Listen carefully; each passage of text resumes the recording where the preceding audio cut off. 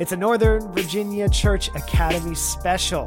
I'm Matt Fisk, along with my wife, Katie Fisk, Roxanne Little, and Brett Kreider, our teacher, here with us. And we're going to be talking about Marty Solomon. A week ago now, was in Washington, D.C. and did a special presentation called The Four Pillars.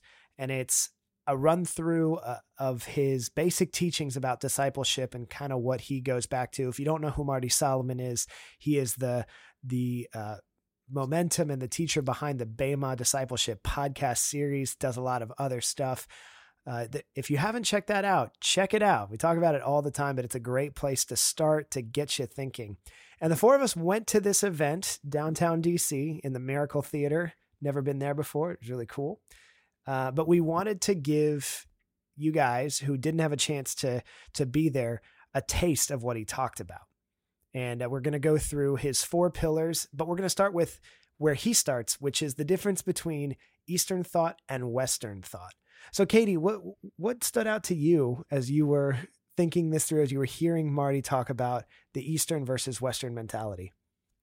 I think what stood out to me was that in Western thought, we're so focused on logical statements and facts, but Eastern thought is more focused on experience and pictures and stories. And that really made me start to see the Bible and read the Bible differently. And it started to make more sense why there's so many descriptive words in the Bible. And there's all this long poetry where I'm like, I feel like you could just sum that up in one sentence. Why do you go on for pages and pages? But it makes a lot more sense now. And it also helps me to understand why the people in the Bible talk the way they do, and that they use stories and they use parables, because that's the way an Easterner thinks. I think the other big thing that really stood out to me was how Westerners see eternal life as something that begins after death, whereas Easterners see eternal life as something that you can live now. It's this life in harmony with God. And that was so encouraging and so amazing to think about that, because I sometimes when I'm really struggling, I'm like, okay, like just waiting for heaven, but maybe that's like 50 years from now. And that just feels very long and very far away. But the thought that I could have eternal life with him here, living in harmony with him, experiencing heaven on earth is actually possible was really cool. Yeah, I think it's even kind of scary for me thinking through like, okay, truth. The big thing that stuck out to me was you talked about from a Western point of view, we want truth to be static. We want it to be discrete. We want it to be never changing, scientific, provable. And the Easterner will look at it and say, truth is unfolding. And that's really scary to me, because I want truth to be reliable. I want it to be, it's this way. It's always this way. 2 + 2 always equals 4. But, looking through that as it starts to breathe and expand, it's a bit unnerving as a Westerner. And it makes me go, well, what if we get it wrong? And the Western mindset is, okay, then we got to get it right. And maybe the problem is that we've always gotten it wrong at some point. And the Easterner just assumes that's going to happen and can't wait for the next breathing of it, and it's kind of scary. Yeah, I'll jump in here because one of the major things that's changed in my understanding of the Eastern versus Western thinking is to look at it as a teaching method. That the rabbis had these ways of teaching that were designed not to give the answers. Too often I want to get up there and I'm going to tell you, here's what I'm going to tell you. Now I'm going to tell you, and here's what I just told you. And I want to make sure they get the point. Deductive. And that kind of teaching is very different than what they do in the Eastern teaching method. And what I found there is they're trying to get their pupils to think. They're trying to get them to wrestle with truth. Truth isn't going to unfold if you only think that it means one thing or another. But if you really believe that by getting in discussion, by wrestling with your relationship with the story, that you're going to come to a deeper understanding, then you understand more of what the teachers were trying to do in the Eastern culture. And a lot of times they would hide things in the story. They weren't actually they were intentionally hiding.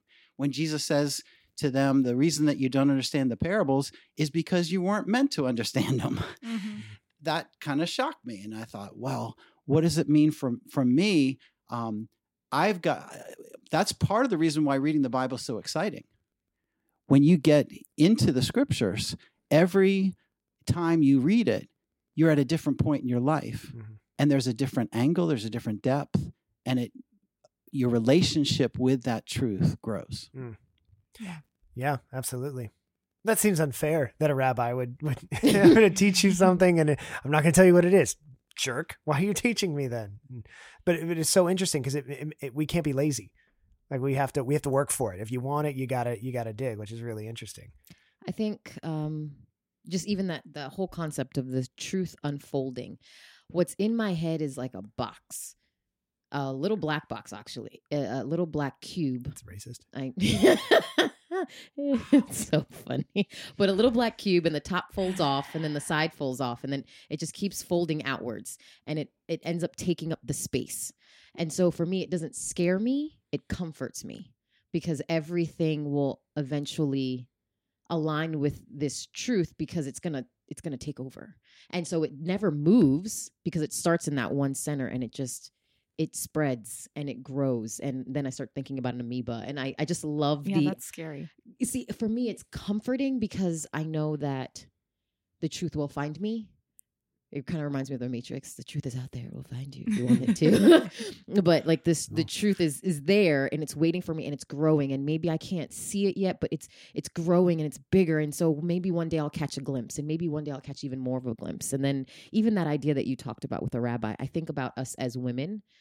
We blossom and we bloom. And what we like, speaking at least for me, is to be discovered and known. And if God just gave me a list of answers, even though there's a part of my brain that just wants the list of answers, the right way, quote unquote, to do things, everything, I lose the relationship because it's like, thank you for my 10 things. I'll do my 10 things and I'll see you when I see you. Yeah. But when it's this rich discovery, God's never boring. I'll never get too old for God. God will never become this, been there, done that. There's another deeper level, more fun to have in our relationship. And it's like this wonderful romance that I can have with him. Yeah. And that's when I remember that he's behind the Bible and it's his writing to me, even though I'm like an outsider in that convo, but somehow he's still writing to me. It keeps it rich and fresh. Yeah, it makes me think of that Hebrew word yada, to intimately know or to be known, to be completely seen, and how in Western thought, when we approach the Bible, we think we're trying to figure out what is God. Oh, God is blah, blah, blah. Okay, great. Omniscient, omnipresent, These things that we're like, okay, what does that even mean? Or God is righteous, but then it's just all these statements or these facts. But in Eastern thinking, they approach God trying to find out who is God. What is this God like? How does he relate?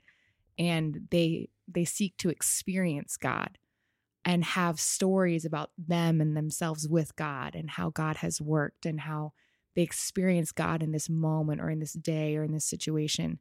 And it makes me think of that, yada, intimately coming to know God and see God. Now, I was going to ask a question to Brett. With all this. Okay. So as our church is getting more into the Jewish side, a big question that I keep having to come back to and people are asking me is, why do we care about the Jewishness of these scriptures? Because we are not Jewish. And are you telling me I need to be Jewish? And I was like, no. Well, then why do I need to do this? What is the point of bringing the Eastern versus the Western perspective? Why do we do that? I'm going to start in the New Testament and say that we are Israel, according to Romans 9 and 10, that the church is the new Israel. And so sometimes we assume that that's separate or, completely different from the old Israel, like we're the better version or something, which is an arrogance that I think forgets the story and the fact that Jesus is the fulfillment of the story of Israel. Now, when you go back to the beginning, and you start reading Genesis and looking at this relationship, God has told the same story over and over and over again. The Israelites struggled with the same things that we struggle with. Being a Christian, sometimes we think, oh, it's so much different than being a Jew. And yet when you read the prophets, when you read the Old Testament struggles, we can relate to every one of them. Mhm. And it's hard for our church to maintain that relationship focus. As Westerners, I love what you said, but can you imagine if I was to characterize you with 10 words Yeah. and that all of a sudden defined my relationship with you? You know, that would be very weird. Yep. So I think what we're missing is that this was written to a people who had a way of thinking. God was communicating to them. And if we don't understand their way of thinking, then we actually probably miss how God was speaking, Mhm. because he wasn't actually speaking to 21st century Westerners. Mhm. He was speaking to first century and before Easterners. Mm-hmm. And so God is very good at speaking people's language. Yeah. So we even sometimes can read our own understanding into it, but we're going to get a much clearer picture and a much deeper understanding if we get into the mindset of what God was actually trying to communicate. And these authors, sometimes we forget that God has chosen throughout history to use people. Yep. And even as I listen to you speak, I learned something about God, because we are created in the image of God. Yep. And God used Jews to teach us about him. He chose Abraham. He chose his line. He chose Israel. And understanding that helps us understand what the message is. I think about it in terms of a meme. So my husband loves to show me different memes that he'll see on Facebook, and he'll show me them, and sometimes I just don't get it. I really don't get it. I'm like stereotypical person who's like, what does this mean? And it takes me a while to just get it. And once I do, I'm like, ha ha. It's hilarious. But I think about that with that Eastern versus Western, because if we don't get their context, we miss the whole thing. Like with a meme, you miss the joke, but with the Bible, we miss the point. And we can get some great stuff out of it, but we miss the point. And it reminds me of something that Marty talked about. He talked about the Western and Eastern perspective being like playing the piano, and how with the left hand, that's our Western perspective, and it's just the harmony notes, and the right hand is the melody. And that's the point. You can really recognize it from the melody, but when it's together, it's rich. It's much richer together. And it was comforting, because it's like, we have a part to play, but it's not the main part. The main part is the point of the joke. You got to get the point of the joke, and then you can stretch it out to something bigger. And I think when we are like, well, what does this have to do with me? We're missing the richness and the depth of it when we want to ignore the point just for what feels comfortable for us. I think you bring up a really great point there, Roxanne. But in doing this, we are threatening hundreds at least of years of Western Christian tradition. And Christianity has been Western centric since at least the Reformation back in the 1500s, maybe going back even more when you talk about, Roman Catholicism.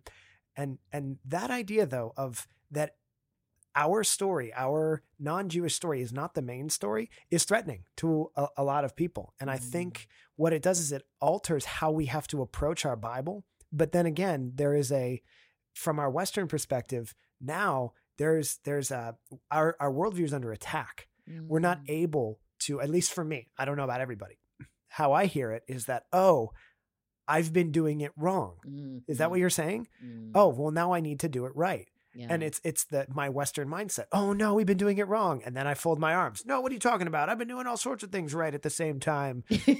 You're wrong. And forget that. And so it ends up being this tug of war or attack towards my worldview. So I think a question that we have to entertain is, all right, in an effort to quote unquote get it right, we can even swing back and forth so much and take we're trying to have an Eastern perspective. Well, now we're using an Eastern perspective as a Western perspective. Yep. And so that's the right way. So maybe it'd be helpful to discuss a little bit how, if we're going to make a shift to, like you said, like a piano player, bringing in both hands, both parts to get the melody and the harmony in perfect, to bring the fullness of the piece. How can we approach our Bibles? How can we approach our faith from bringing out the best in both sides and embracing both without grabbing hold of one without letting go of the other? I'd like to talk about two things on that vein. First of all is being comfortable with not knowing. Yeah. I almost feel like when I became a Christian, I solved the algebra problem. Mhm. And now I was able to go and teach other people because I could easily show them the algebra problem. You know, Mhm. you have sin, you need salvation, and it comes through Jesus. And it was a nice, neat, simple teaching. Yeah. And then I can just repeat that to everybody. And it's almost like a formula for success. Yeah. Yep. Well, God is not in that box. Mm-mm. God is so much bigger than that. And when we simplify the gospel down to just the plan of salvation, we miss the fulfillment of all of Jesus' teachings, all of the Old Testament teachings, the fact that Jesus is the king that has fulfilled everything that God promised to Israel. So the first thing I've got to be comfortable with is there's a whole lot about God I don't know. Mhm. And I have to start admitting that on a more regular basis. The second thing is the whole idea of paradox. There are so Paradox? many a pair of ducks. And it is Noah. like a pair of ducks because you have which duck is right. Oh my gosh. You started Why it. am I chasing Good this job. analogy? Chase it. I take don't it know, home. but you should stop. But a paradox is when two ideas simultaneously exist and they're both right, even though they seem like they can't fit in the same space. Yeah. And there's so many of these paradoxes in the Bible. And we think that because we understand one side of the story, that we've got the complete picture. Mm. Can I ask you a question about that? Because there's also, you said something about if I leave the gospel to be simple. Now, in my Bible and what I've experienced a lot in my life and my faith is, yeah, there are deep things, but also the message is simple and it's for ordinary unschooled men, and it let the children come to me. The gospel has to be simple like that. And when I hear that it's deeper and that it's more, and like, oh, I don't know, I think we're getting away from the simple. How do you respond to that? There was this time in my campus ministry when Doug Jacoby came to speak to us, and he talked about the Bible being like being at the beach. And there's a level of experiencing the ocean where you're just on the beach, you're looking out on the water, and it's beautiful and it's wonderful. And there are people who just love going to the beach. But then there are those people who snorkel. And then what they get from just snorkeling, they see a little more, they enjoy it so much. And you tell those beach people, come out, come snorkel. Beach people are fine. And then there's those people who scuba dive just a little bit. And it's completely different when you scuba dive. It's so much richer. Then there's those deep sea divers. And he talked about how there's so much to enjoy at every level. But we want to get to a place where eventually we go deep sea diving. Not that we stay down there forever, because technically you die if you deep sea dive because we're humans. But that we need that richness, but it doesn't mean we have to only be in that depth of it. We can enjoy the simplicity. You don't have to have one or the other. I think that's our Western view, to have one or the other. Well, it makes me think too of if you're only deep sea diving, there comes a point where you're missing just the simple refreshment of the cool breeze. Yep. You know, and you miss that. And so I think it really is that balance of experiencing both the simplicity and the depth, and God wants us to experience both. And I loved your point, Brett, about how we need to get comfortable with not knowing and being okay with ourselves not knowing, and also saying to others, I don't know. And I agree. Like when I first became a Christian 7 years ago, I felt like I had the solution, I had the answers. And especially going through the Bema podcast over this last year or so, I have felt God stripping away so much of my foundation that I thought was key. But looking back now, where there was self-righteousness, there was all these ideas and concepts of what it has to look like to be a Christian, or what it has to look like to follow God or be in love with God. And it was really unnerving at first to realize, like, oh my gosh, there's a lot of things that I wish I didn't do that. And I wish I could go back and apologize. And I did this wrong, or, I didn't know this or didn't know that. But learning to wrestle with that and embrace that.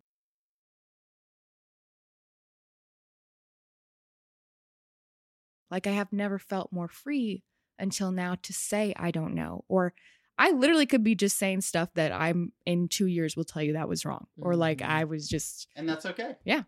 Yeah. So maybe even you're saying that the knowledge that we have and the knowledge of God is also a paradox. That God himself, that he is both able, shallow and deep, that we can fully know him and have no idea. And there's a quote that you made me think of that I can't remember who it was talking about, but they were talking about the book of John. And I think it's, I've mentioned this before, I think on a podcast, but the scriptures and God are shallow enough for a child to swim in and deep enough for an elephant to drown in. Wow. And that it is both. And I think I love this as we're engaging more for you guys that are listening, to think through like, okay, are you willing to allow the ebb and flow, the relational aspect of God, that God isn't a thing to study. He isn't a discrete concept that you learn about in physics. There's no formula to God, that there are things that are true, but then there are things that are unfolding, and